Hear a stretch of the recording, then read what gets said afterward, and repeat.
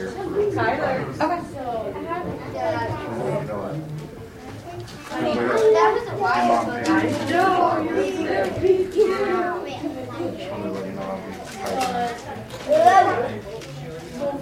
any questions brought up or not. Plus, I got a $200 bonus award for Christmas. Do you Spider-Man? Kind of look like Spider-Man. No. I like it. I'm going to song order. I got orange yogurt. Yeah, we still reach along.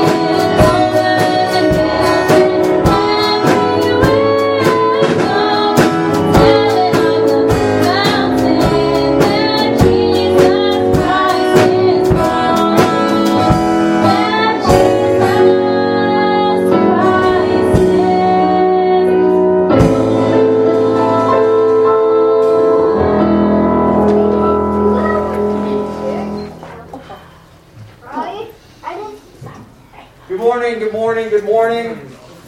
You've come, I hope, to worship God, to hear from His Word, spend a little bit of time together in fellowship.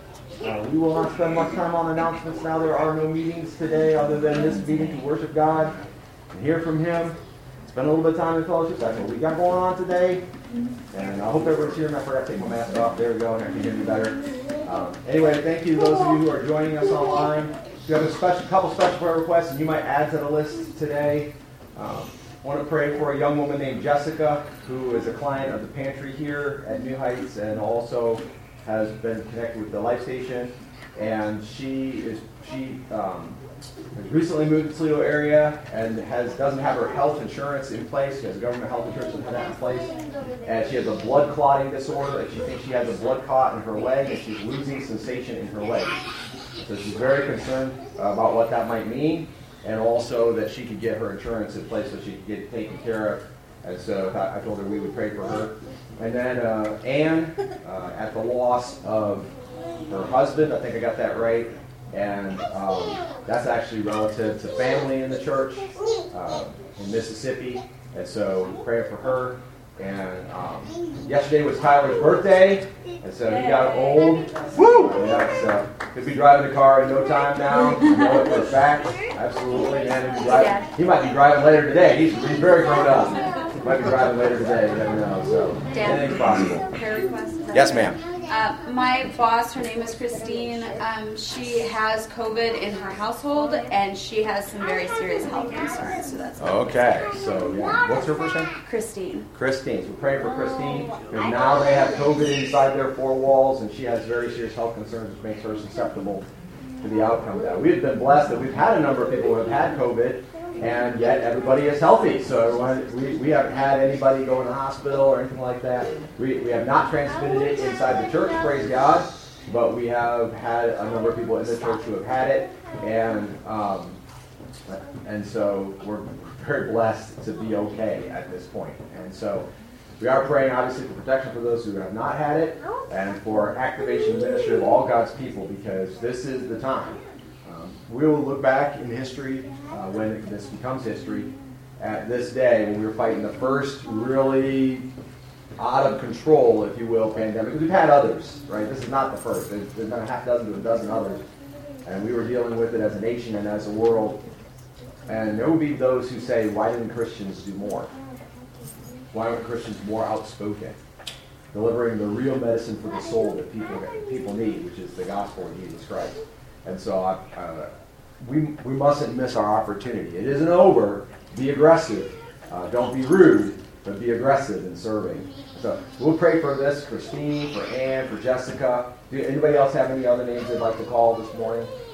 Somebody else that's going through something? I just found out this morning that my sister Connie, yes, her dad is having open heart surgery during the week of Christmas. During Christmas. That's great timing. Yeah. Okay, we'll definitely pray for him. Open heart surgery is a thing these days. There's a woman who wants to come to New Heights, and she may be watching online. I don't know. She's not super techie. But she has had 32 stents placed in her heart. I can't think of her first name. I'm sorry. I can't think of her first name right this second. But I was praying for her. Well, she's written down in my prayer log, but apparently not embedded in my head yet. But anyway, they pretty much told her that they can't do any more open heart surgeries or any more stents or anything. And it is what it is. And it will probably kill her if she has heart disease. It will eventually kill her. But in the meantime, she's doing fine. She feels healthy and strong as ever, and she's able to do that. So, anybody else? Ann, who's my aunt, Yep. now in the hospital with COVID. Oh, she's in the hospital with COVID now. She's not doing too well. Oh my goodness. Okay, yeah, that's Ann that I mentioned at the loss of a loved one, and now she's in the hospital with COVID. So yeah, she's kind of like at both barrels there. So we're going to pray with her. All right, well, let's pray together, and then we'll worship some more, and we'll give God the glory, and we'll hopefully hear and be affected by Him today. Okay, here we go. Father in heaven, we do thank you so much for being the giving God, the loving God, the God concerned with our present circumstance, the God who promises that when we unite in prayer and lift our prayers up to you in the name of Jesus, and believe that we have what we ask for, that you are there listening and you will give us what is best. And we pray, Lord, that you would do just that. We confess to you our weakness, but we don't pray often enough. We don't spend enough time in our word. We don't spend enough time worshiping you. Lord, we need to be driven and passionate and yearning for you every moment of every day. And the cares of the world seem to choke that out. And so, Lord, for those who kind of resonate or they feel like that's true, we're repenting today. We're asking that these moments would honor you, because this is all we got. This is right now. We don't have tomorrow, and we don't have yesterday. We can't be filled with worry. We can't be filled with regret. This is your day. And so we want to submit to you. Thank you for being in our midst, for healing those of us who have been sick, for protecting those of us who have not, for giving us your word, for giving us the instruments and the instrumentalists, the vocalists and the lyrics, and this place, and this time to serve. And the list could just go on. If we just said thank you for everything, we'd probably just pretty much never get done. Thank you for Ty getting older. Thank you for Ty being born. He is a powerful influence for you, both in the kingdom of God and in our church, and he is a friend and a brother. And there are others too. And we don't mean to leave anybody out, Lord. So we thank you for every person that's here, every person that you have invested in, and that you're growing in this place and in this people. And then we lift up to you these concerns, Lord, today. We lift up to you Anne, with her heart already struggling, going through a loss. She's now fighting this COVID pandemic. And it's hard to fight a disease when you're hurting emotionally. And so we're just asking you to lift her up and encourage her. And I imagine if it's like there, the way it is here, then she can't have people around her, humans, to encourage her the way that people would like to. And so we need you to be present in the room. Send your angels, come yourself, and your Holy Spirit, however you decide to do it, Lord, and lift her up. Father, we pray for Jessica this morning. We don't know for sure. She doesn't know for sure she has a blood clot in her leg, but it's really been a problem. She's losing feeling, and it has such pain, tremendous pain when she can feel her leg. And so we just pray, Lord, that you would heal her. And if she's dialing in, Lord, I pray that she's praying for herself and also for us right now, because even though she's in pain and suffering, Lord, her prayers are just as potentially fruitful as ours are. So we lift each other up today. We pray for Christine. Lord, the COVID is in the house, and there are believers in the house, but Christine in particular has health concerns that make her very susceptible to not doing well with COVID, and we pray that that would not be the case, that as you have healed some of us who are also susceptible, that you would heal her, and we pray that there would be much healing available. We pray for the coming of the vaccine. Read some of the science on it, and it looks like it could all be a good thing. If they have not cut corners, they've not done foolish things to get where they are, and we pray that that's actually true. We pray that it would be a solution to the pandemic. We know that there probably will be another pandemic, and we certainly know there will be another one when the time of Revelation comes, as described in the Bible, and we probably won't be here to see that, and we're grateful. But for what's coming, Lord, we pray for wisdom, we pray for discernment, we pray that government doesn't become too authoritarian, that we don't throw our Constitution out, Lord, but that we live as Americans, and more importantly as Christian Americans, Kingdom of God folks, Jesus followers. And with that, then, we decide today to worship you. We pray for the man that RJ mentioned who will now be having open heart surgery over Christmas.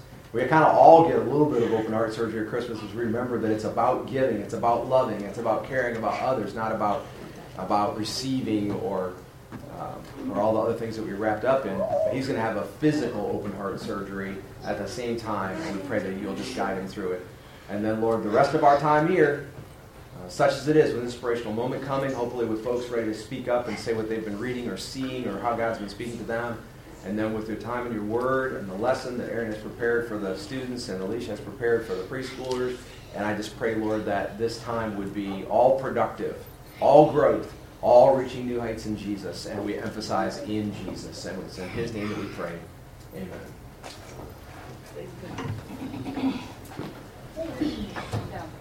Would you stand with us and sing out these next few songs?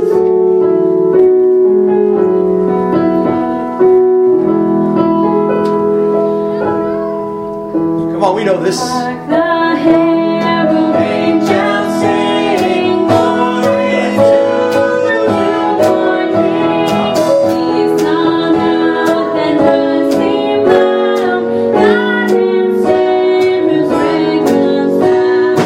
Oh, ye nations rise, join the triumph of the skies.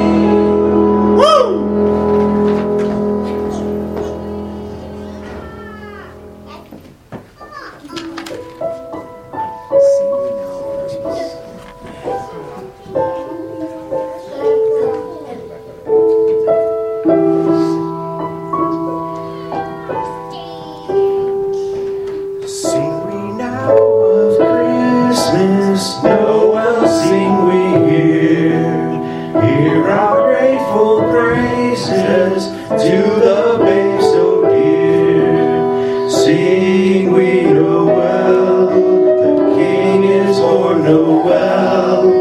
Sing we now of Christmas, sing we now Noel.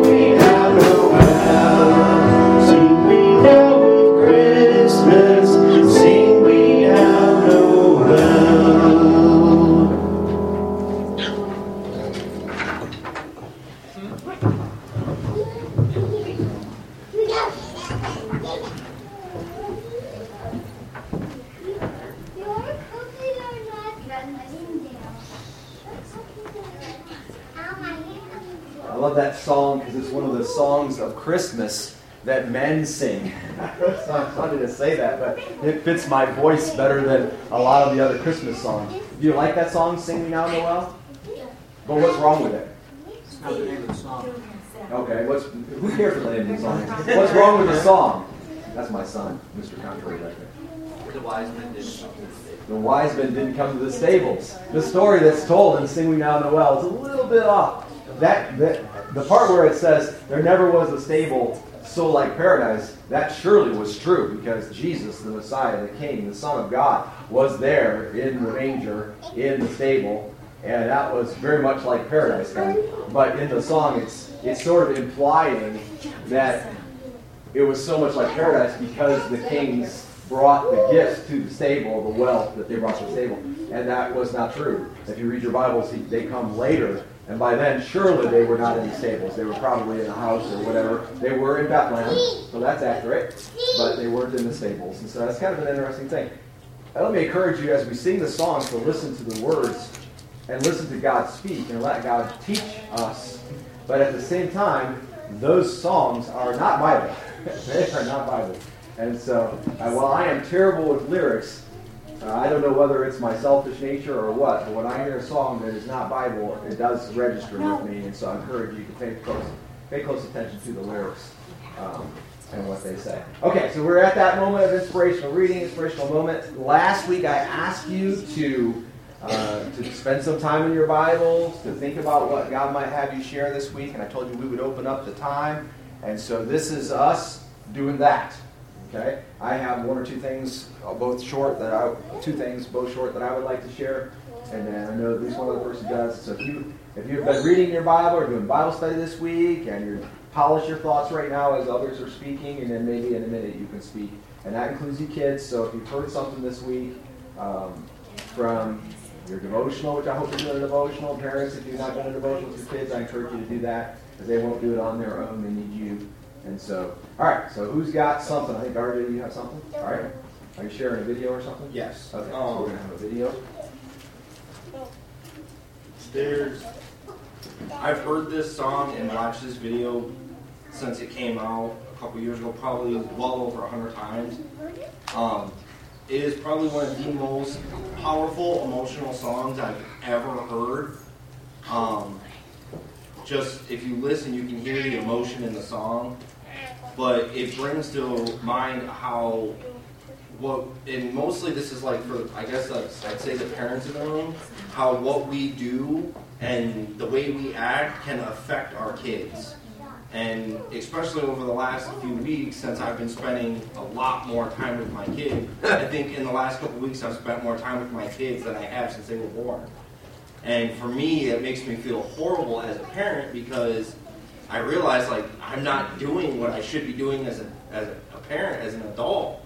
So this song is what happens when us as parents get so wrapped up. I mean, to me anyways, this is how I see it. We get so wrapped up in our adult lives that we forget about our kids. We get so wrapped up in the things that we have to do and the jobs, the bills, the keeping the house up. We get so wrapped up in that we forget about our children. And now this song speaks a little bit more on the addiction side and everything, but it's still, you can just hear the amount of pain that comes from what happens to a kid as they grow up and when they realize how they've been growing up. I said this is probably the most emotional song I've ever heard in my life.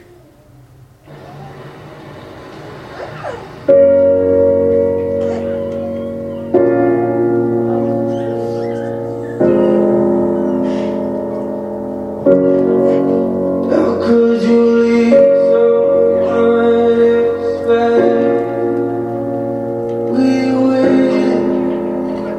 We waited for you, but you just left us. We needed you, I needed you. Yo, I don't know what it's like to be addicted to pills, but I do know what it's like to be a witness to kills. Mama told me she loved me, I'm thinking this isn't real. I think of you when I get whipped for that cigarette smell, yeah. Welcome to the bottom of hell, they say pain is a prison. Let me out of my cell, you say you proud of me, but you don't know me that well. Sit in my room, tears running down my face and I yell into my pillowcases. Say you coming to get us, then call a minute later just to tell us you're not. I'm humiliated, I'm in a room with a parent that I don't barely know. Some lady in the corner watching us while she's taking notes. I don't get it, mom, don't you wanna watch your babies grow? I guess pills are more important, all you have to say is no. But you don't afford, will you? You gon' keep popping till them pills kill you. I know you're gone, but I can still feel you. Why would you leave us? Why would you leave us? How could you leave us? How could you leave us? Why would you leave us?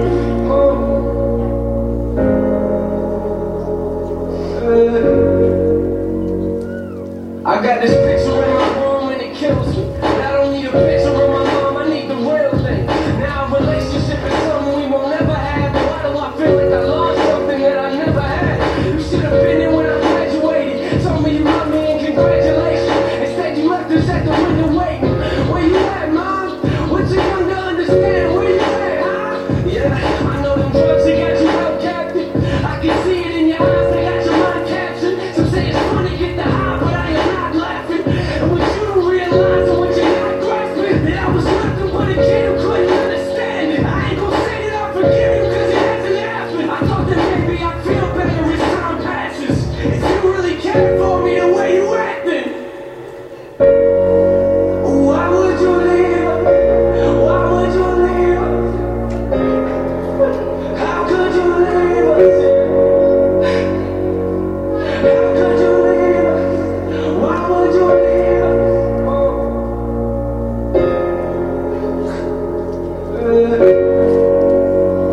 Our last conversation, you and I sat in the living room talking about my music and I brought you something to listen to. You started crying, telling me this isn't true. A couple weeks later, guess you were singing a different tune. You took them pills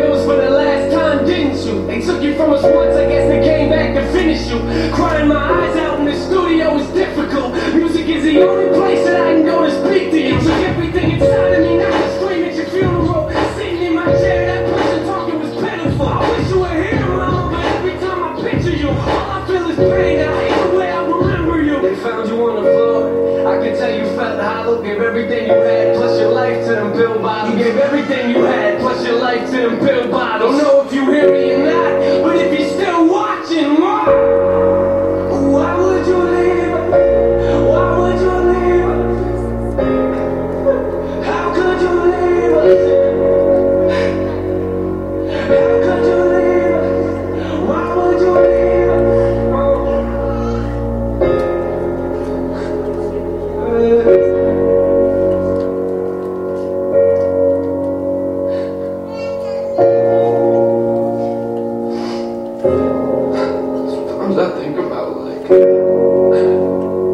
Sometimes I think about things like when I have kids, you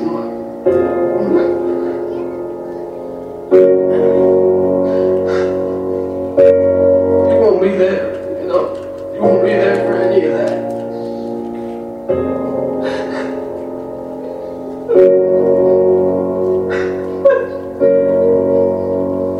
I'll never get to see you again. Sometimes I wish I would have just called you. I wish I would have just picked up the phone. Sure. You should have been there for us. You should have been here. Bill's got you right. And Bill's got you right.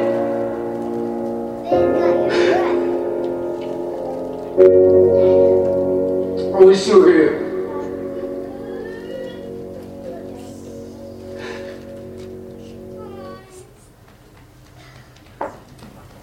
So, like I said, this song deals a little more with addiction, but it also shows the amount of pain that you can have on your children if you're not there, if you're not part of their life.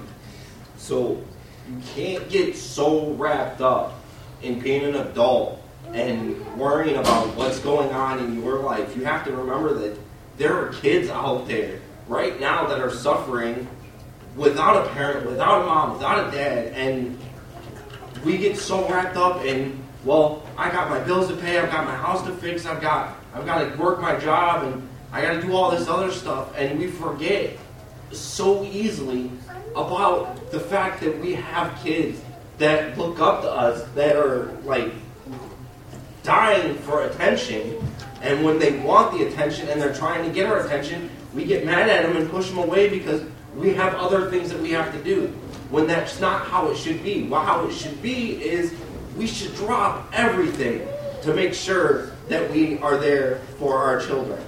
Amen. All right.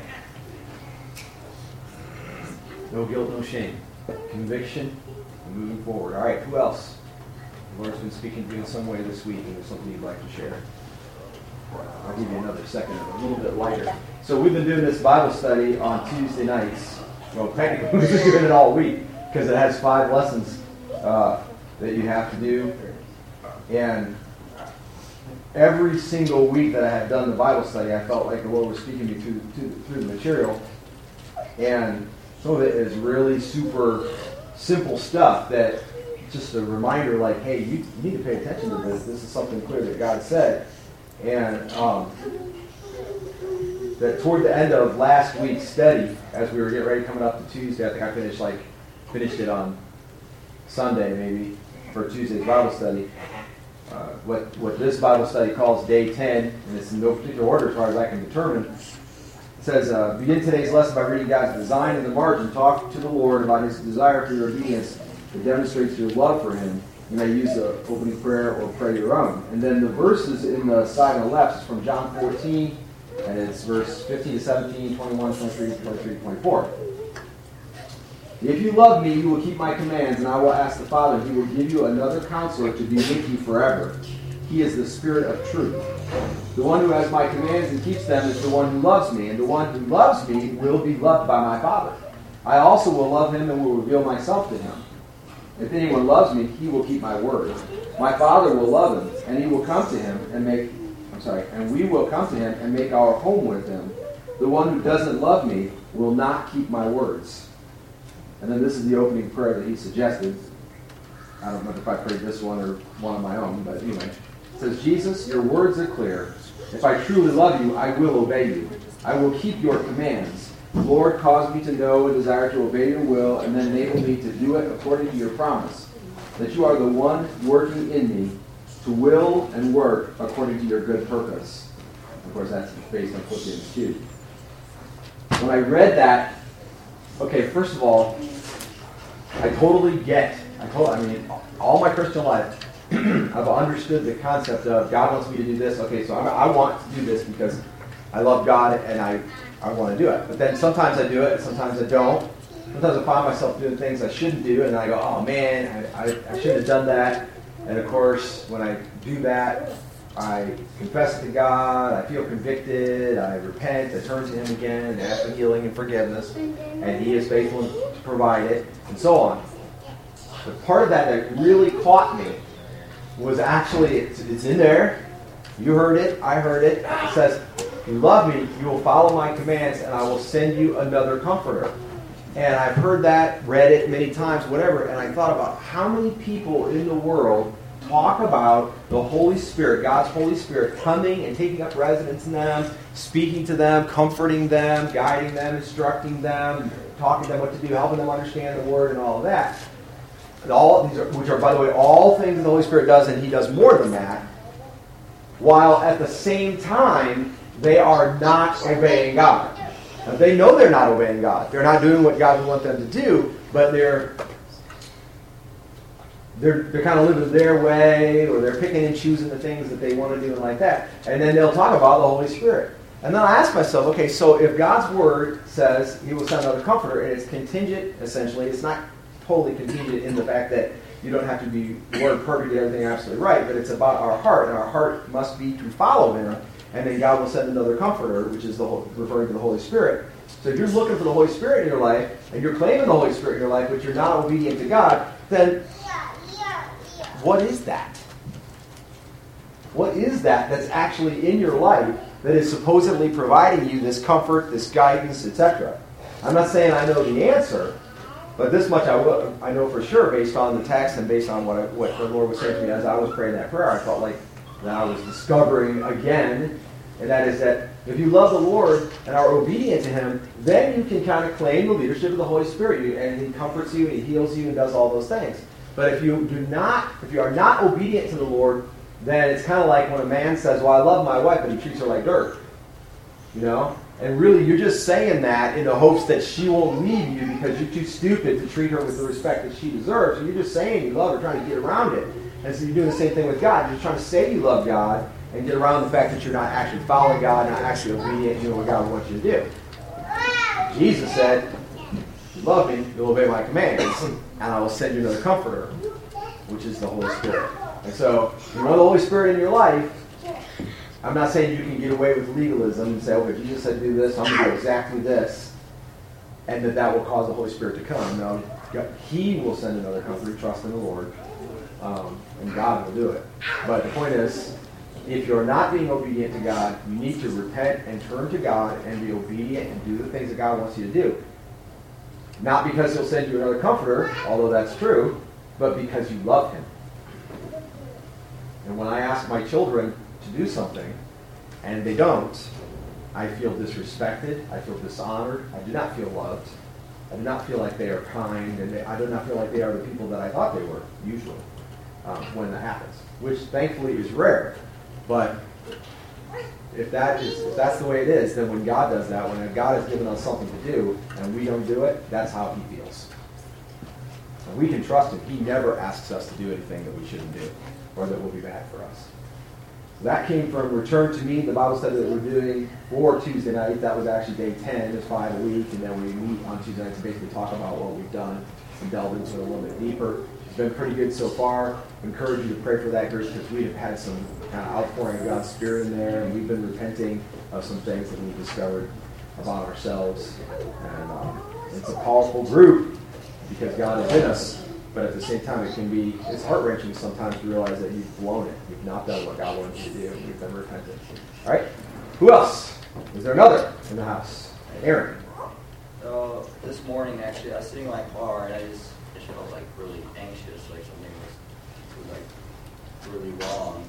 And then I didn't know what. And I was just sitting there, and then I just suddenly felt fine, like felt a weight of comfort washed over me, like felt the Holy Spirit, like ease that feeling or whatever.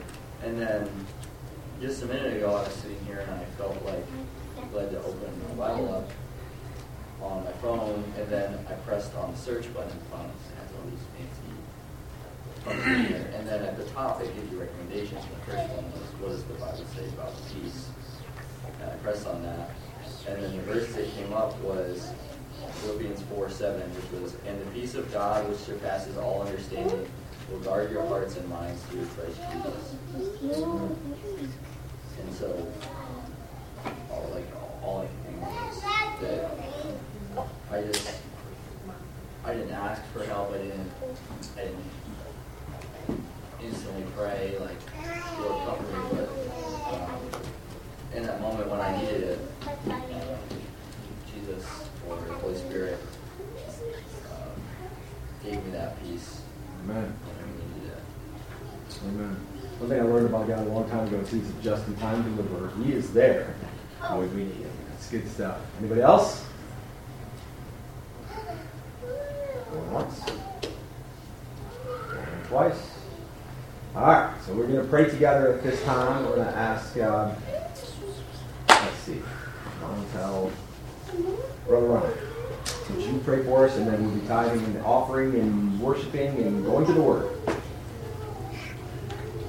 Dear Father, Lord, thank you so much for this day. Thank you for bringing us into your house, Lord. I pray that the instruments, the music, the singers in the congregation, the singers on stage, anybody here that is singing your praises, that this sound will be pleasing to you, Lord, that you would look on us with favor.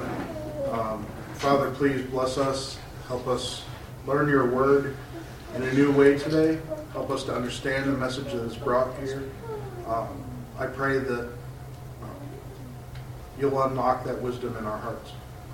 Father, please take these tithes and offerings and bless them and use them for however you see fit. Guide us and lead us in a way that we'll know and understand what these tithes and offerings have to do with your plan. God, please be with us the rest of this day as we go from this place, and keep us in your heart and in your mind. In Jesus' name, amen. Amen.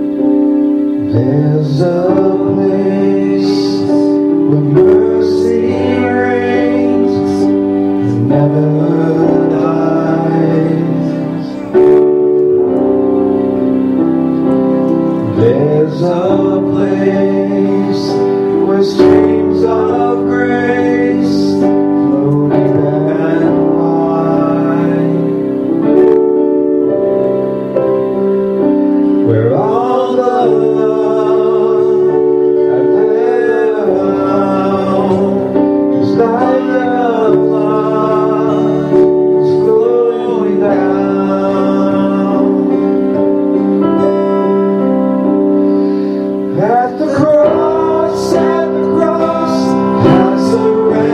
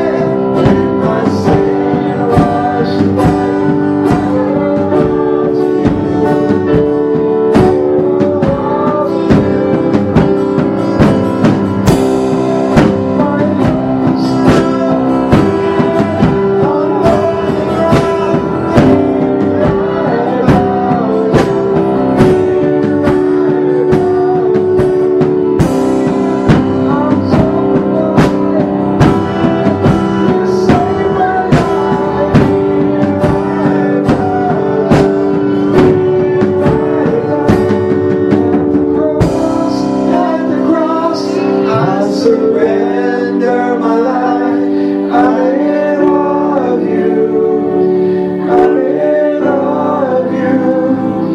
Where your love ran red and my sin washed white. I owe all to you. I owe all to you.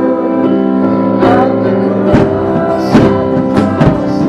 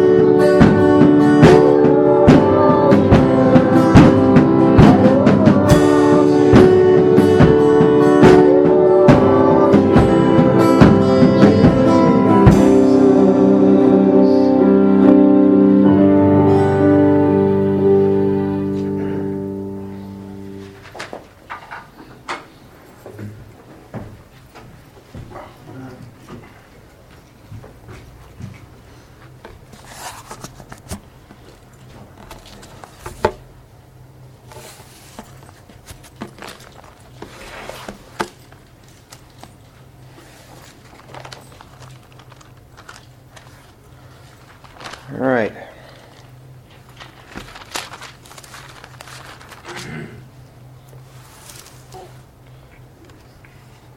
Different is kind of cool. I was watching a video about an off-roading team, and I watched this SUV come over this cliff edge. They got right up to this cliff edge, and it was all mud and dirt and whatever. It wasn't like rock, a mile above the quarry or something. But it was this cliff edge made of mud and dirt, and they brought this SUV up to the edge, and they had like tires up on top and stuff. And they kept inching forward until at some point they would get past the tipping point and they would drive down this slope. And the slope was like this, And I'm thinking, they're not going to make it. They kept inching forward to the edge. And they're going to go down the slope into this mud pond, basically. And I guess this is a thing that people do. Extreme off-roading, mudding, going off-road. This is different. Yeah, and it's a lot of fun. That's it. People think it's a lot of fun. A whole lot of fun. Different is a lot of fun. There was a high school football team, and they had the ball on offense and received the hike, and it was a handoff to the fullback or halfback or whatever. And as the handoff was executed, it didn't work. The fullback or halfback didn't wind up with the ball, and instead the ball squirted out onto the ground.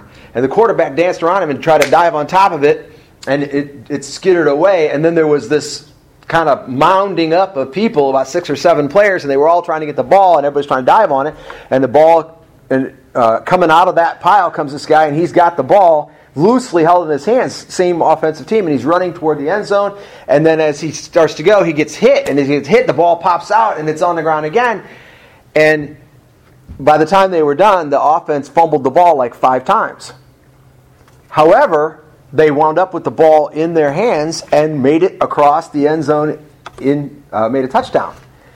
And they're hooting and hollering, yeah, we're ahead, and they wound up winning the game. And then before their game the next week, which I think was a playoff game, before their game the next week, they were called in to review game film and to talk about the play.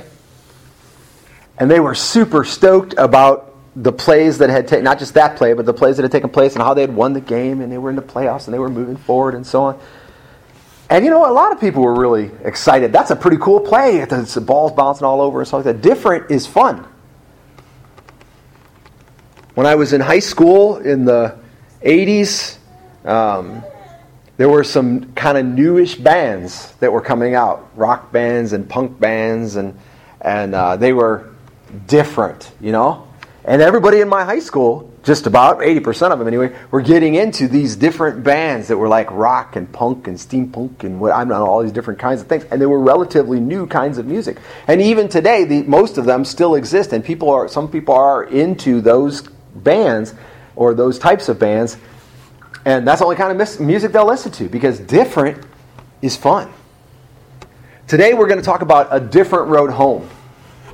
We have been going through the book of Isaiah, looking at prophecies that Isaiah gave us about after Jesus, or when, and we began with when Jesus would come, and then from the moment of Jesus' coming, we talked about last week after impact, how after Jesus would come, things would be different, and what that would look like, and we're doing that again today. As we approach the day that we celebrate Jesus' birth, and I say that particularly because most likely not born on December 25th, but as we approach the day that we celebrate his birth, Isaiah was doing the same thing. Even though for him it would be hundreds of years and he was long gone and probably in heaven way before that would ever happen, he was looking forward to the birth of the Savior, the Messiah, the Anointed One, the Christ, the Son of God, as he knew him. And probably, if he understood his own prophecies even reasonably well, he knew Jesus better than anybody in his day, if that's true.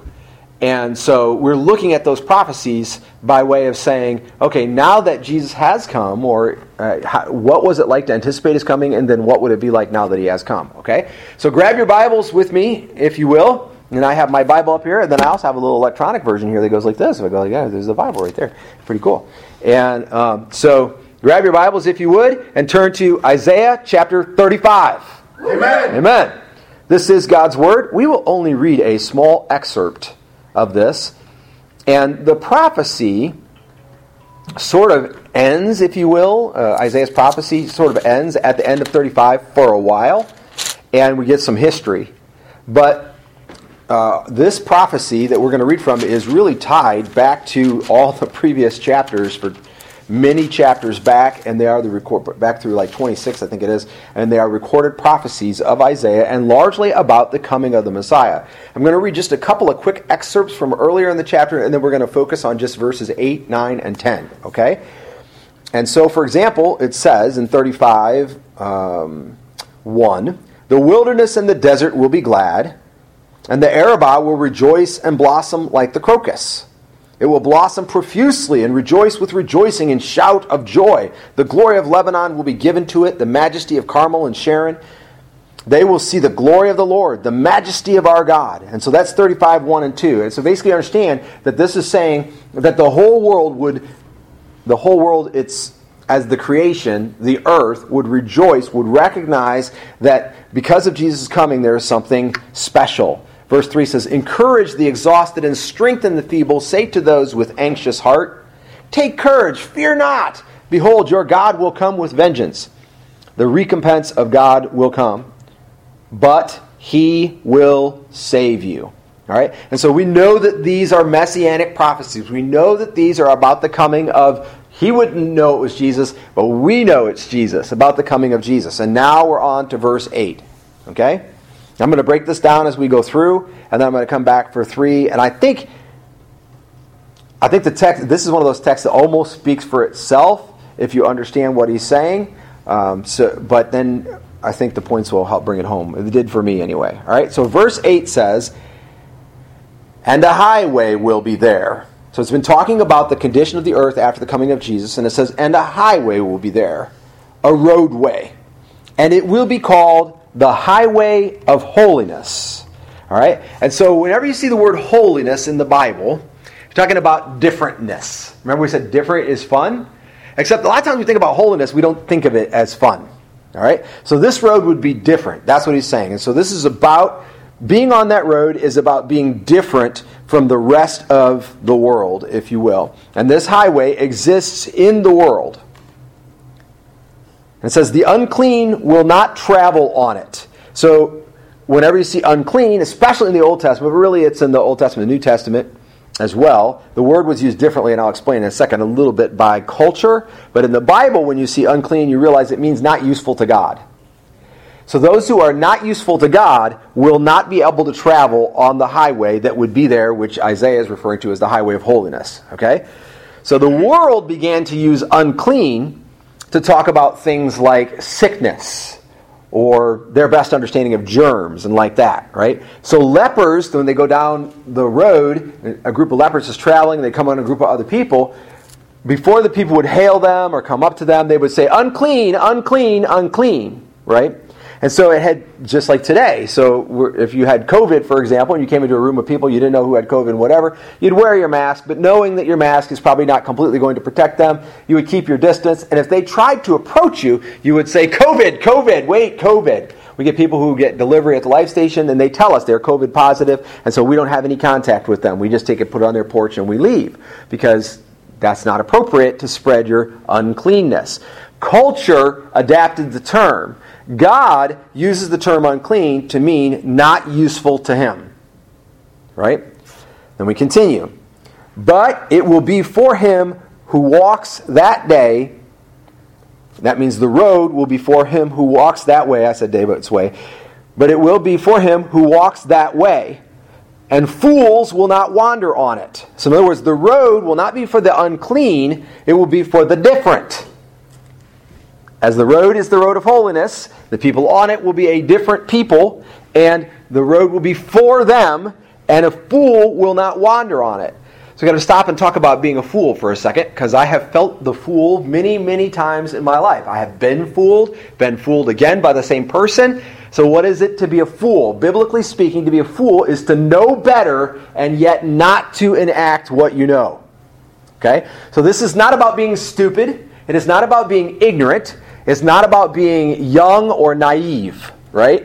To be a fool in this sense is to be somebody who knows better, who has the option, if you will, of doing better, making the right choice, getting the help that they need, or getting on the right course, or putting something away, or adding something to their life. They know enough to do that, but they choose not to. And so Isaiah says this road of this highway of holiness, fools will not wander on it. And that concept of wandering onto it would be like if you're just going along and all of a sudden you just kind of mistakenly step on the highway of holiness and say, oh, this is a nice smooth road, and start going that way. That's not the way it works. You can't stumble upon it and go, oh, this is good. All right? A fool cannot do that. A person who does not know, or a person who knows what's right and does not do it, cannot stumble upon it. Okay? Also, it would mean that you can't stumble on and off it. So you can't get on it for a second. If this is the pathway that is the road, and you approach the road, you just cannot enter the road. It's not possible. You can't cross the road and go, oh, hey, there was a road back there. Okay? A fool is not able to discern the road of holiness, the highway of holiness.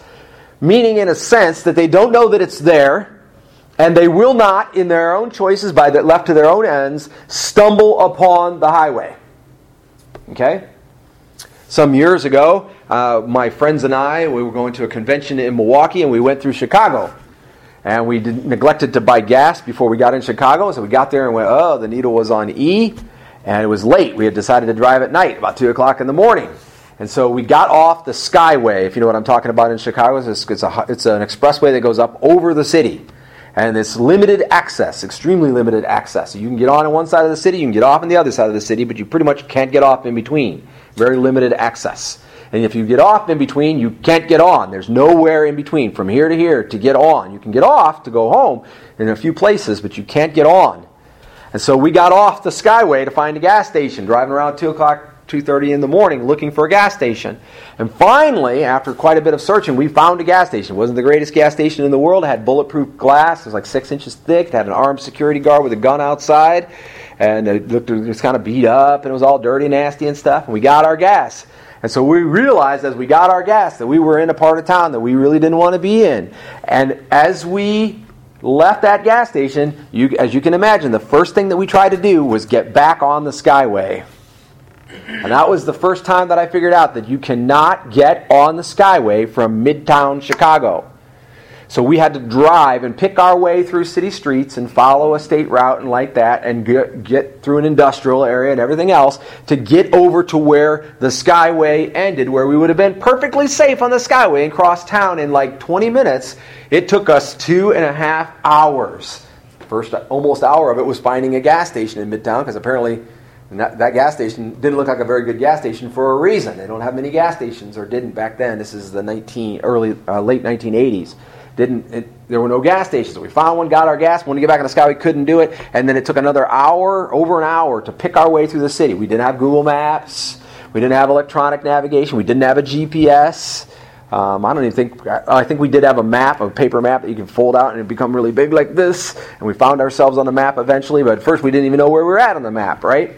Bottom line is, a fool will not wander onto it means it's built like the Skyway. There is no way for you to get on it by a stupid mistake. It has to be an intentional, we call it a decision, but it has to be an intentional getting on. But remember, a fool is somebody who knows that they can, potentially, but chooses not to. And it says a fool will not wander on it. Can't happen on it by accident. Verse 9 says, no lion will be there, nor any vicious beast go up on it.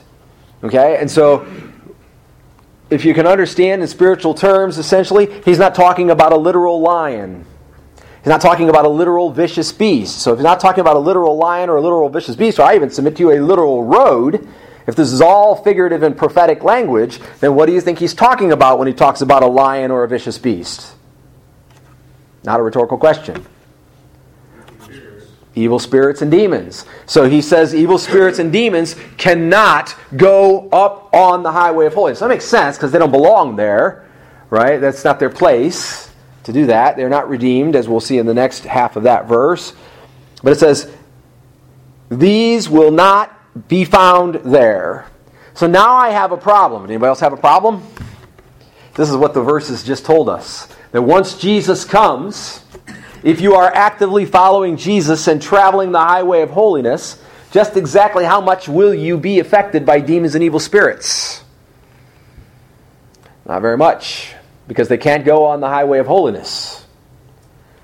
Now, if you get close to the edge of the highway of holiness, speaking in figurative language, but if this is the highway of holiness, and you get over here and you're walking the edge, they can't come on, but it doesn't mean they can't speak to those who are on, right?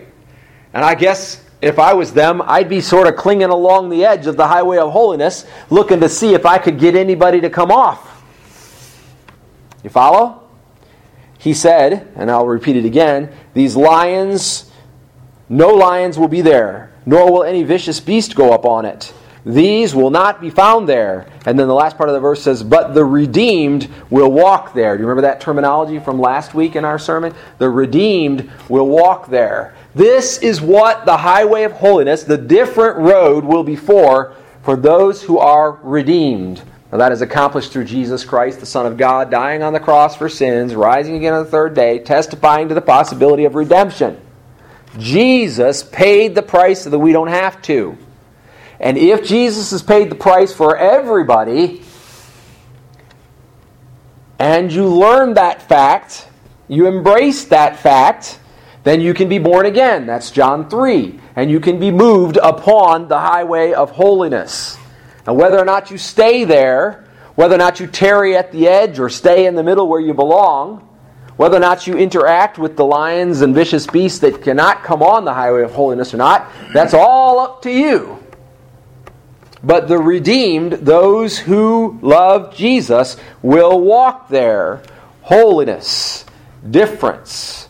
But the redeemed will walk there. Last verse. And the ransomed of the Lord will return. In verse 10, and the ransomed of Yahweh shall return, it may say in your translation. The ransom of the Lord will return. In other words, you know that those who are redeemed, who are on the highway of holiness, are going to have an end destination. They're going to come back to God. They're going to go where they belong. And it says, and they will come with joyful shouting to Zion. And Zion has always been a picture of heaven, symbolically speaking. So with everlasting joy upon their heads, they will find gladness and joy. And if it stopped right there, then everything about this prophecy would be stinking awesome. Get saved, get on the highway of holiness, and life is sweet sailing straight into heaven through the narrow gate. I love it. That's awesome. Except it doesn't stop there. He says they will find gladness and joy, and then he ends with this thought, that as they find gladness and joy, as they enter into the heaven, sorrow and sighing will flee away. And so if when you get there, when you arrive at the place where you're going, sorrow and sighing will flee away, then that implies what about the highway of holiness? That there will be sorrow and sighing on it. Right? We are still well aware of what is going on around us. You're still involved in the workings of the world and so on. You're just not part of the world. And so when we get there and gladness and joy will be ours for eternity, that will be the end of the sorrow and sighing. Revelation says that God will wipe away their every tear. And we think, well, why would there be a tear in heaven? Well, there may not be. It may be that there is no tear in heaven, only gladness and joy. But some will come into heaven with the tear already in their eye. That may be what it means. I often say it this way. I say, when we get to heaven, even if there should be a reason for you to cry, God himself would wipe away your tears. Okay, so Isaiah saw the coming of Jesus, saw that the coming of Jesus would institute a pathway, would mark out and make clear a pathway upon which some folks would not be able to tread and others would. And the dividing line would be those who walk the pathway. The redeemed will walk there. Okay? All right, so the first thing I want you to see in here, and that really touched my heart, really I think is important. In fact, I've spent time meditating on this in the past, on this passage of Scripture, and again this week, is that being on the highway is largely about knowing the difference. It's largely about knowing the difference. Well, it's about knowing the difference between being on the highway and not. So we have to figure out how in our lives that we can come to the moment in time and say, okay, well, this action, this me, this thing that I'm doing puts me on the highway of holiness, while if I would make this alternative choice, that puts me off the highway of holiness. Now, a fool has a hard time doing that because they look at this and they say, well, okay, I'm going to be different.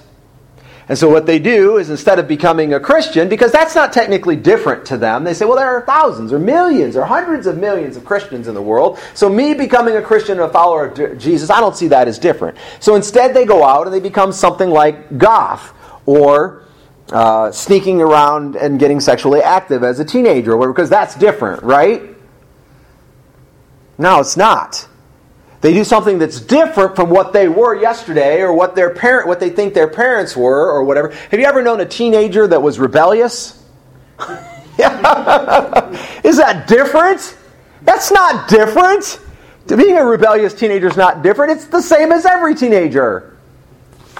I was watching a movie this week, and series on Netflix this week, and the boy was talking, and he's the odd man out, right, in his high school. He's the one that people don't really take a liking to or whatever, and he's kind of off by himself. And he said it's funny, I guess I like taking pictures of other people better than I like talking to them, because a lot of times when you talk to them, they basically lie to you about who they are. So, but sometimes, if at just the right moment you take a picture of them, you can see something about the way they're acting, the way they're conveying themselves, what they're actually doing, that really you can find them in a picture, when so often you can't find them in what they say. And he was talking to this young lady who was becoming rebellious and sneaking around behind her parents' back. And she was kind of against her parents, or agitated by her parents' existence, because she couldn't figure out why her parents got married. Her dad was a professional, had a bunch of money, and like that, but she couldn't figure out why her parents got married. She said, I don't think my parents ever loved each other, and they're living on a cul-de-sac in a nice house in this middle value town in the state of Indiana, and she's like sneaking around behind their back and stuff, and she's begun to sleep around, become sexually active against her parents' wishes and stuff like that. And he says, this is what I see. I see a teenage girl that's rebelling against her parents and doing what her parents wouldn't have her to do, and then eventually is going to get hooked up, either knocked up and pregnant or hooked up with a guy, and that's going to be the guy that she's going to spend the rest of her life with, and you're going to become exactly what you see in your parents that you never wanted to be. So this is what we do. Because different is cool, we rebel against what we see, and we become something else, which actually winds up making us exactly what we were rebelling against. That's what fools do. In all their efforts to try to be different from what they don't want to be, they wind up being exactly what they want to be. Been a lot of comments about the politics and stuff of the last election, and one of the things that actually proved true, and I'm not saying anything about any candidate, or anything, I'm not political by nature. But one of the things I thought was kind of interesting was about how people would find fault, one party or one candidate finds a fault in somebody else. And they say, well, that person's saying this or doing this or whatever, and they're picking on them about what they're doing. And then that person would hear them picking on them about what they're doing, and they would say, oh yeah, that person's doing this, and they would lay it out. And guess what the two lists were composed of? The exact same thing. They would say, well, you're doing this, and these are the wrong things that you're doing. And then the person would say, well, you're doing this, and they're the same things. They're accusing each other of the same things. And I started thinking, well, is that true? Can it be true? It is true. The world is full of liars and thieves and scoundrels, adulterers and lusters and angry people and bitter people and people who are sneaking around behind people's backs. And if you get right down to it and make a serious analysis, none of them are any different. Now, they're all unique in the way they approach what they're doing. I get that, but the truth is they're not different. Becoming a Christian, then, isn't really being different from everybody else either. Nor are we called to be the way you are you, uniquely different from every other human being that exists. That's not what it means. Remember, I told you holiness is about being different, but you know something more about holiness than that, don't you? Who's holy? Who is ultimately holy? God, right? So it's not just being different, it's about being different in the way that God is different. That's holiness. That's why Peter could say, be ye holy as he is holy. See, we're supposed to be different from the world, but we're supposed to be different from the world in the ways that God is different from the world. If you seek out and try to be different from the world in the ways that other parts of the world are different from the world, then you're not different. You're just like the other parts of the world. You're doing it the same way that some other generation, somebody else before you, figured out to be different from the people around them and wound up just creating a new version that is replicated. In the case of goth, for example, the last time I checked my stats, which was like a year and a half ago, there were 12 million goth people in the U.S., but they're all different. Uniquely different. I'm not like the world, I'm goth, or whatever. And I'm not saying anything against anybody who chooses to be goth, but the bottom line is whatever you choose to be, you're going to wind up being just like somebody else. You may as well choose to be just like God. Which is what we were created for. To be different from the world in the way that God is different from the world. Getting on the road to holiness is like that. But the fool has a problem with it, and the unclean have a problem with getting on it. They can't even find it.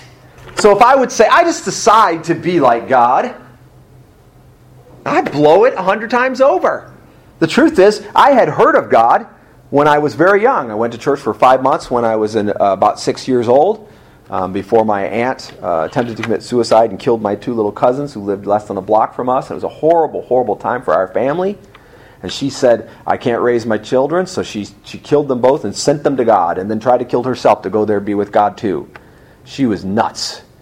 Everybody knew she was nuts. She wound up in an insane asylum. And so because of that, you know how it is.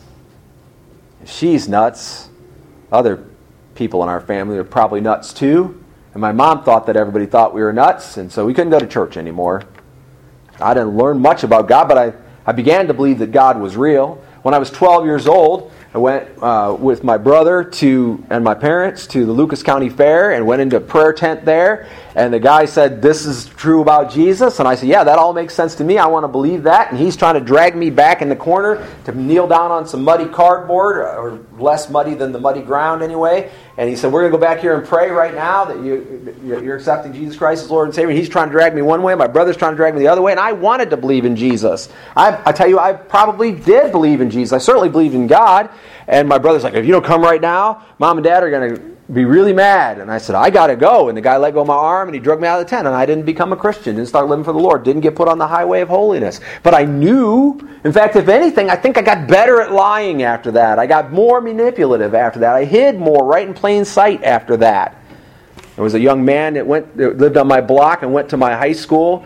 Junior high. I was 13 or so, about a year after that incident, and he shared the gospel with me on the bus, on the school bus, on the way to school. And I was basically saying, you're an idiot. I can't believe you believe that. So I know that whatever happened to me at the fair didn't translate into something there, because I was telling him how much an idiot he was being, that he would submit himself to something bigger than himself, that he would become a servant, a lover of people, a lover of God. See, we fools, we unclean folks, we can't even find the road. That's why we need to be born again. Jesus said to Nicodemus, "Do not marvel, I say unto you, you must be born again." In other words, you need your feet picked up from where they are and put on the highway of holiness by redemption. You need to be set where you need to be, because no matter how much you look for it, you will not find it. But hear me now, the second thing that I see in this passage is that it was created for us. It was created for us. At a time when people could not intercede for themselves, when there was no mediator to be found between God and men, God Himself came in the flesh, God the Son, Jesus Christ, lived a sinless life, taught the gospel, proclaimed the truth, and then died a sinner's death to pay for the sins of mankind. And then came back to life again and stayed for 40 days to initiate the church so that the church could have a full and blessed understanding, the best as possible, of what it means to be born again, and let me say it this way, to be put on the highway of holiness. Now, it's not that they didn't ever make mistakes after that, but they, like any Christian who loves the Lord and knows that they're on the highway of holiness, when they tarry, when they move to the edge, when they sometimes maybe stepped off even, they repented, turned back to God, because He was the only one who could put them on the highway of holiness, and that highway of holiness goes to heaven, and that's where they were going. Don't get off the road. If you get off the road, only the one who got you on the road in the first place can get you back on. That's all that Isaiah is saying, that Jesus would come and He would inaugurate. Can I use that word? He would initiate. Can I use that word? He would create, if you will, or expose might even be a better way of saying, a road that goes from wherever you are to where you really want to be. And He will put you on it if you allow Him to do so. And He will show you how to live on it if you allow Him to do so. More than that, He will guard you from evil spirits and demons while you were there. You will not have to tarry with fools while you were there. You will not have to risk being unclean while you were there. And you will travel this road from wherever you encountered Jesus and allowed Him to do His work to where you really want to go. Demons and evil spirits will not tread on that road. Even in this text, and because we know they will not tread on that road, we know that they will not enter heaven one day. I submit to you that if you could know with absolute certainty who will go to heaven and who will not, you could just spend your time with people that are going to heaven, because you're going to spend millions potentially of years, or I don't even know what an eternity will feel like as far as that goes, but you're going to spend so long with the people that are going to heaven. If you knew only the people who are going to heaven and the people who are not going to heaven, you could just spend your time with the people who are going to heaven, right? And not bother with the people who are going to hell, because there'll be barely a whisper blink of a second, sometime distant in your past after you've been there for a few thousand years. Your friends, your family members, your boss, the people on your street, the people you worked with, played with, whatever, you barely remember them in the midst of your great blessing. You could just not bother spending any time with anybody in this lifetime except those who are going the same place you are. I submit to you, if we could know. Except what? It's the redeemed who will be on the highway of holiness. It's the redeemed who will arrive in heaven one day.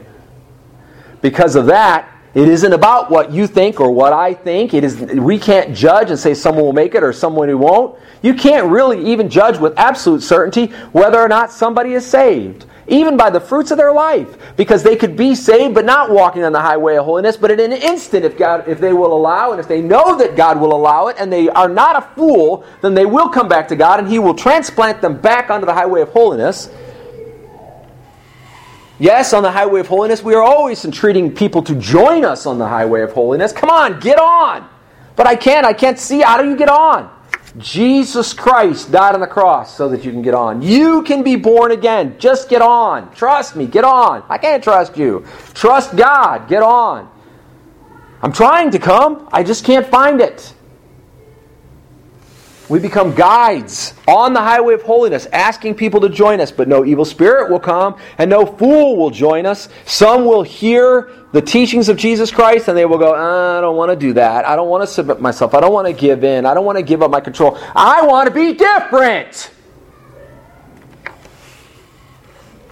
And in being different, they will be different from God.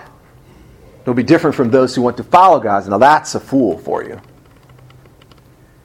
And they will not walk the highway of holiness, and they will not arrive at its destination.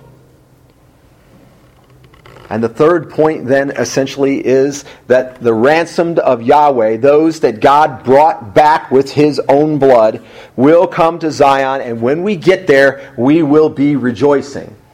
But that rejoicing is in contrast to the journey on the highway of holiness. You want to be different like God is different? Hang on. Because being different like God is different some days just sucks. Being different like God is different some days just hurts. Some days just puts tears in your eyes.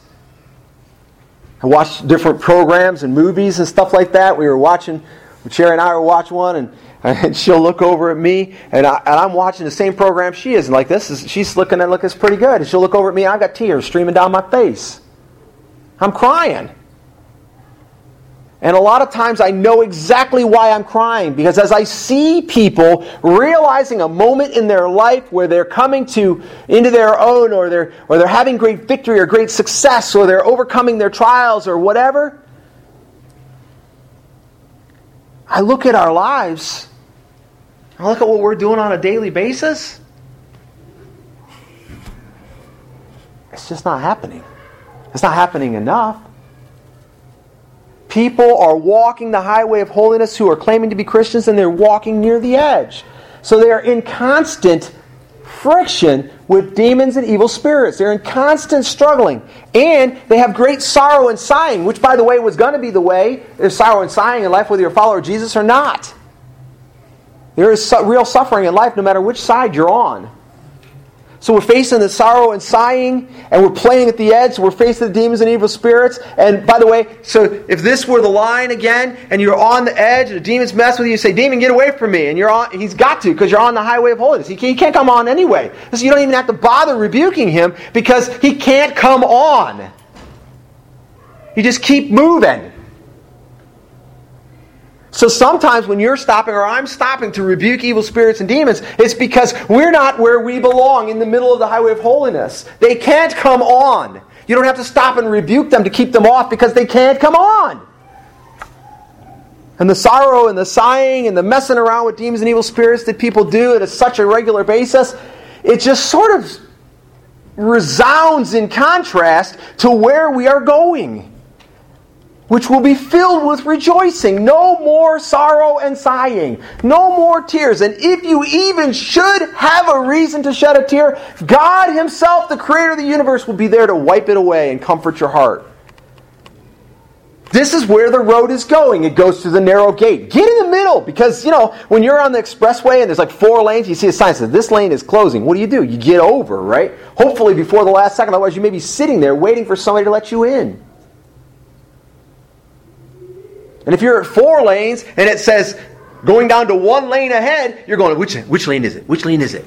We're going through the narrow gate, people. Let's get in the middle of the road of the highway of holiness, because we're going to go through the narrow gate. Stop playing at the edges. Let's get on the highway of holiness and get toward the middle. How do you do it? Practically speaking, what do we do? You practice the spiritual disciplines and the spiritual gifts, and you draw, such as it is, such as you're able, near to God. Draw near to Him, and He will draw near to you. The truth is, He has to do that and work, but we need to desire being with Him. We need to be seeking Him out, reading His Word, meditating, praying, worshiping. When is the last time you sat in your house and just turned on worship music? I'm not talking about Christian music. Not Christian music with lyrics that you can meditate on. Meditating is a good thing. Don't get me wrong. There's nothing wrong with that. But turned on worship music and worshipped God. As I was sitting there today, and I had this message rumbling around in my head, as often is the case, and Amalia and Alicia were sitting up here singing worship. I remember when they were young. Amalia was in preschool. And we went to our church, the Cedar Street Baptist Church in Holt, Michigan. We were living in Mason at the time. And we had this little sitting room. We had like a suite with a little sitting room and our bedroom and a bathroom and a closet as part of our house. The guy who owned it before was the contractor, and he built it pretty good. And so we're sitting there, and we've got a book with worship songs in it. and a CD that had the same songs. And we were trying to learn the songs that were in the book. Alicia, Amalia, and I. Now, Amalia couldn't read. So we just kept reading the words. And of course, being Amalia, she picked up the lyrics pretty quickly. Even back then, Alicia and Amalia can both do that. Sherry picks up lyrics quickly. I can't speak for Aaron or Arden. I am horrible at picking up lyrics, right? So we were singing. And Alicia was talking about someday being a worship leader. And I'm thinking in the back of my mind, in my fleshly nature, I'm thinking, that's probably not going to happen, but you never know. As the deer panteth for the water, so my spirit longeth after. So we're singing in our little... Nobody's around. We're not in church singing because they say, oh, let's stand up and sing with us. Singing because no one can hear us singing because the music is loud. You know? I went to church planting classes at seminary and stuff, and you know what they said? They said, make sure the music is loud enough so that anybody that's singing, nobody else can hear them, because then they'll feel like they can sing. What? Worship God, for crying out loud. Like, when I sing, it sounds like crap. Not to God it doesn't. And who's smarter? Who knows better, you or him? Give. You're like, well, if I give, I won't have enough money. That's not what God says. God says, give, and it shall be given unto you. God loves a cheerful giver. Serve.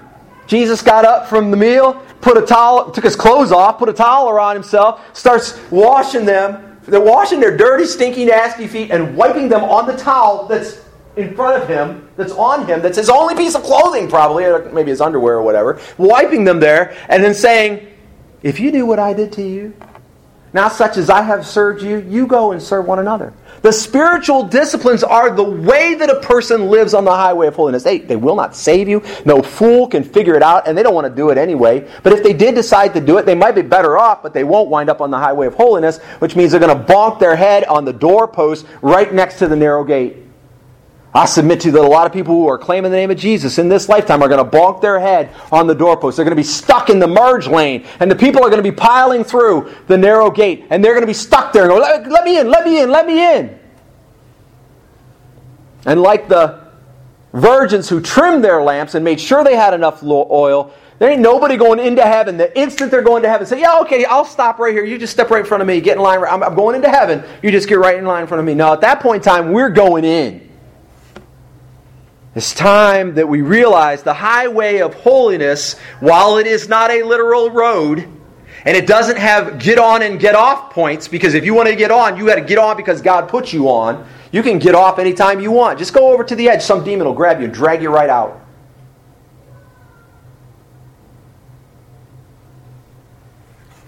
It brings us to our conclusion, but we're going to kind of retouch for 1 second here.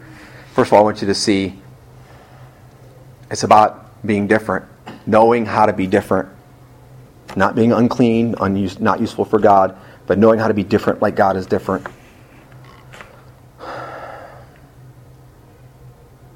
I'm just going to say it's this way. This is the safe path that God has given us to get from where we were to where we want to be.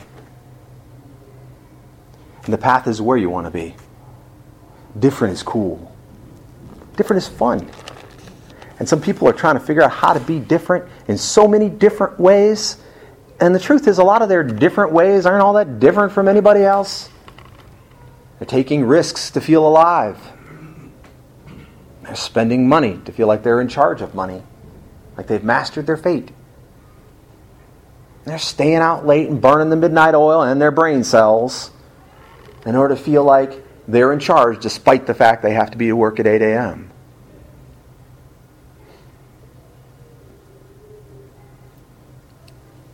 Remember the story at the beginning? I told you there was a guy coming down the cliff, heading into the mud hole. He got almost there. It's doing different. Different is cool, right?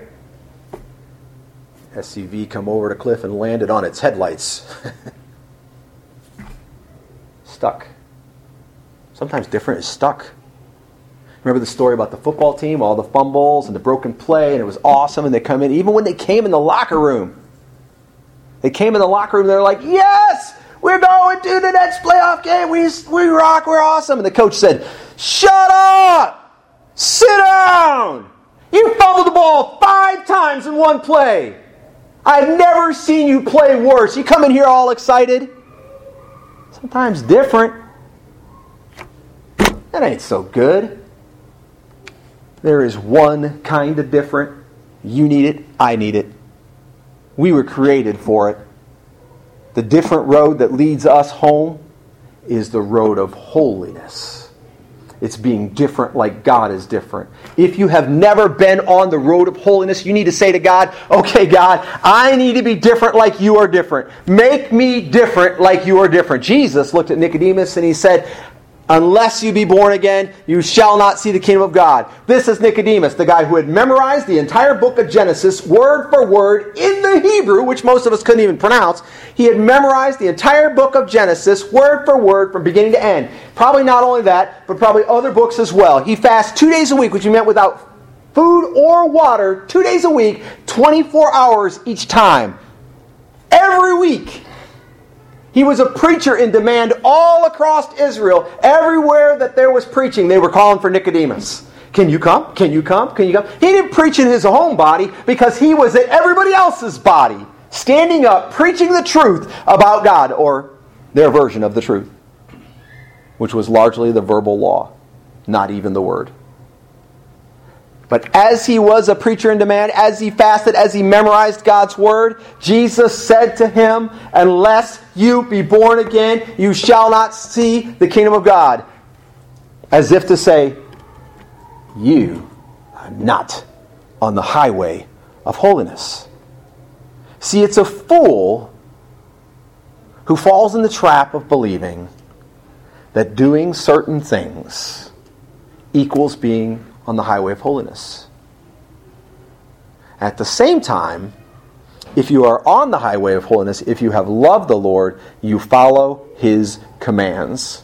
Once He has transplanted your feet onto the highway of holiness and you are headed to the narrow gate and into eternity with God beyond, headed for eternal rejoicing, as you face sorrow, as you face sighing, as you face difficulty,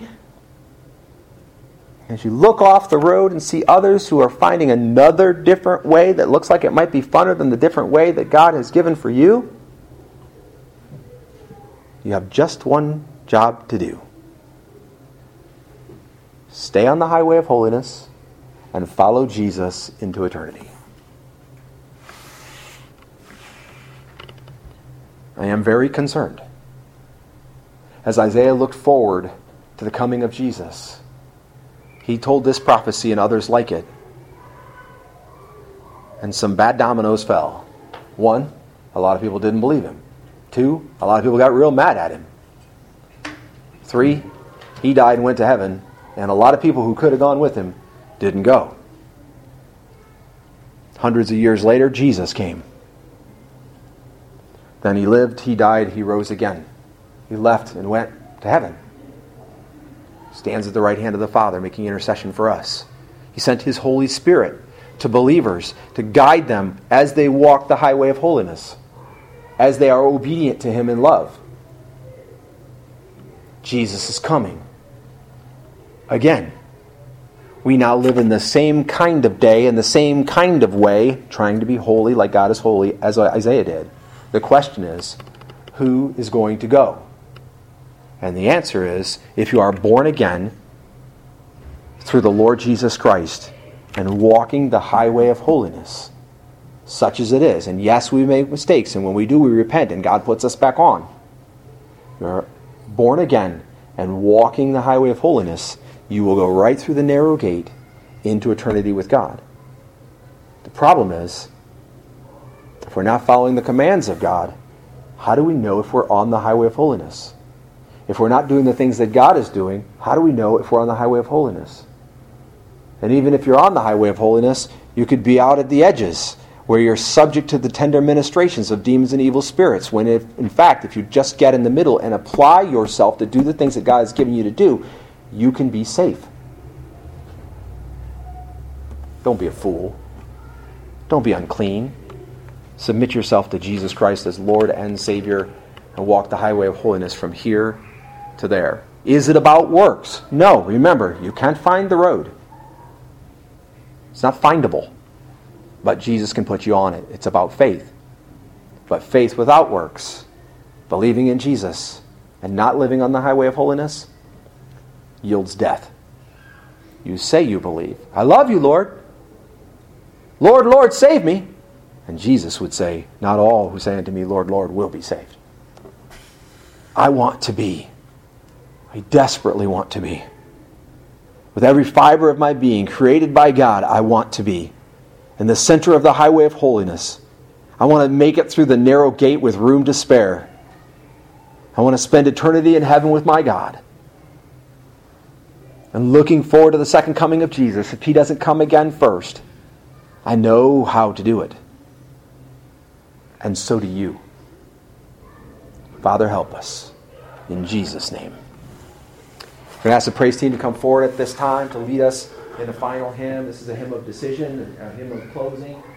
Maybe you're here today and you realize that you've been doing some things that just cannot be part of your life on the highway of holiness. Then if you haven't already, you should be repenting of those things.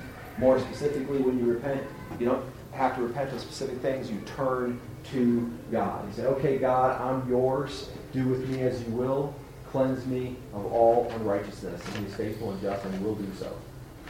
If you have not ever been on the highway of holiness, you don't know what that's exactly like. Then you just say, okay, God, you take the rest of my days, all that I am, whatever I turn out to be, whatever it's going to be like. Give me new life and put me on the highway of holiness for that journey from here, right now, to there, and then, and forever. And if the Lord has spoken to you in some other way, you're making some other kind of decision today. We call it a decision because you can't stumble on it. But it's not a decision. It's not a decision like, oh, I just choose to go. I'm going to be on the highway of holiness. It's about who will be Lord and Master of your life. Will you be cleansed and forgiven? Will you walk the highway of holiness from here to heaven? I pray that you will. I pray that I will. I pray that we will. You stand with us if you're comfortable and able to do so. Sing this song with us, but if you're responding, you can walk forward to the front of the room. I have had COVID. I am over COVID. I am not contagious. I will shake your hand. Arden, can we get the next slide, please? I didn't get a bulletin. Thank you. Lord, let it be so in us today.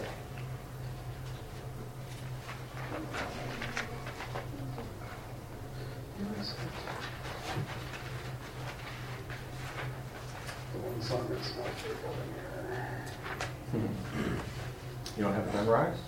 No, You got it? I do not. Arden, is there another one after this?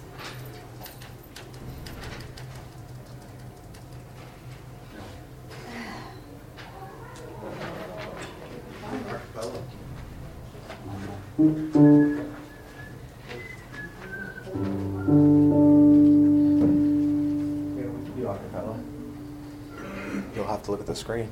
I can play it. You can play it. You can sing it. We got it. Here we go. Let's help them out. Oh, soul, are you weary and troubled? That happens. No light in the darkness you see. Oh, look at the Savior and life more abundant and free.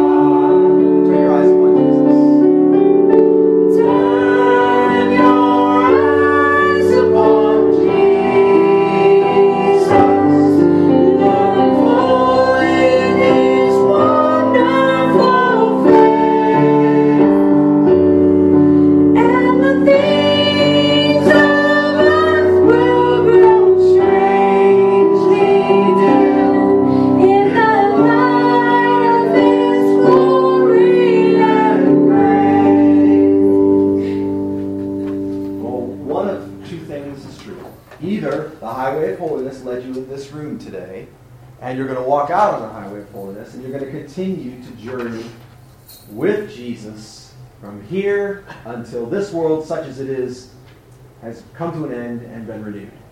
Or you came in this room today not living on the highway of holiness, or even tearing on the edge of it, messing around with demons and evil spirits, and maybe with fools. Fools can't stumble on it, but you can find them over there by the edge. And as you leave this room today, you need to let God put you back on the road. Whichever it is, He is ultimately in charge. We are His servants. We are His givers. We are His worshipers. There is a job opening while we are here on earth, and it is worshipers in spirit and truth. Worshipers in spirit and truth live and walk the highway of holiness as the redeemed.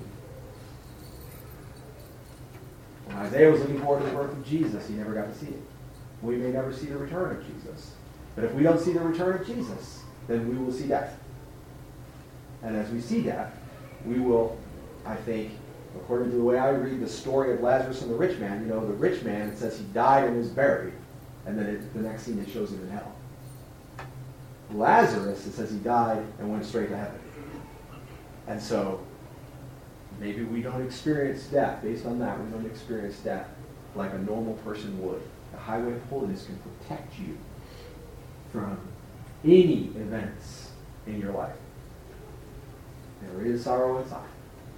It is going to be challenging at times, but you have to decide to continue to walk the highway of holiness. I would say it probably ends at the throne of God. That might be a little bit of poetic interpretation, but that's where I want to go. So that's what I'm hoping. Let's pray together then, and then our service will be through. Father in heaven, I do thank you so much for your preparations for us. I remember when Jesus was talking to Thomas, and he talked about how all the others had seen him alive, and Thomas hadn't. He said, blessed are you because you believe, because you have seen. But more blessed will be those who come who believe, who have not seen. We were not there, did not see Jesus get crucified. We did not see him come back to life after that. We have the historical accounts of it. Now, having encountered the truth about you and embraced it enough that Jesus has saved our souls, Jesus is working in us, has taken up residence in our heart in some sense, and certainly as the Holy Spirit, sealed us and regenerated us for a day coming. You are at work in us with an intention to bring completion to that work that you have begun in us. And so we pray, Lord, that as we bump into people on the street, as we go to grocery stores or restaurants or on our work site or at our schools, that we would make of the first and utmost priority that we would live holy like you are holy, different from the world. And out of that would come a natural sharing of the truth about you and how others can do the same. Maybe it would behoove us to explain to them that there is a great, big, wide road. You can literally go anywhere you want. But there is also a highway of holiness that goes exactly where you really want. And a lot of things that are in the world can make you feel like you're getting what you want. But only being on the highway of holiness will actually result in getting what you want. Different is fun. Different is awesome. And people are seeking it all kinds of ways. Lord, help us be your people and seek it different like you are different, not different like others. Not in our own estimation, not our own ideas, not what we think we would like, Lord, but your interests first and foremost in our mind's eye. It's going to be tough because a lot of times we don't even know what they are. But fortunately, we don't have to do that job. We just have to be willing. We have to do the things that we have to do to develop ourselves spiritually and emotionally and psychologically, and be willing for you to do the ultimate work in us. We commit ourselves to you today. For the one who was in the room, didn't say a word, but needs to repent, needs to turn to you again and allow you to do the work. Lord, I ask that their decision in their heart now or over the last hour to let you be Lord of their life would be sufficient. That you would transport them, pick them up and stand them up on the highway of holiness. Face them in the right direction and give them a little shove. For the one who may be in the room here today who has never been on the highway of holiness, who's always seen demons and evil spirits, maybe not knowing what they are, not really knowing where the highway of holiness is, who's been a fool for many things in the world, are unclean through actions of their own, or even unclean through actions of their parents or their friends or family members. Lord, we ask you to transport them as they are willing onto the highway of holiness, point them in the right direction, and give a little shove. And I thank you, Lord, that you are always with us, that your presence is known as we walk our days on the highway of holiness into your presence for eternity. Bless us, Lord. We live in a pandemic. We live in a period of civil unrest. We live in a period of social media and distractions and cares of the world. Bless us as we try to serve you. Help us be firm. Help us be steadfast, and yet striving to grow and reach new heights in Jesus. We pray all this in Jesus' precious name. And all God's people said, Amen. Thank you very much. This concludes our services today. Go ye therefore and be the church.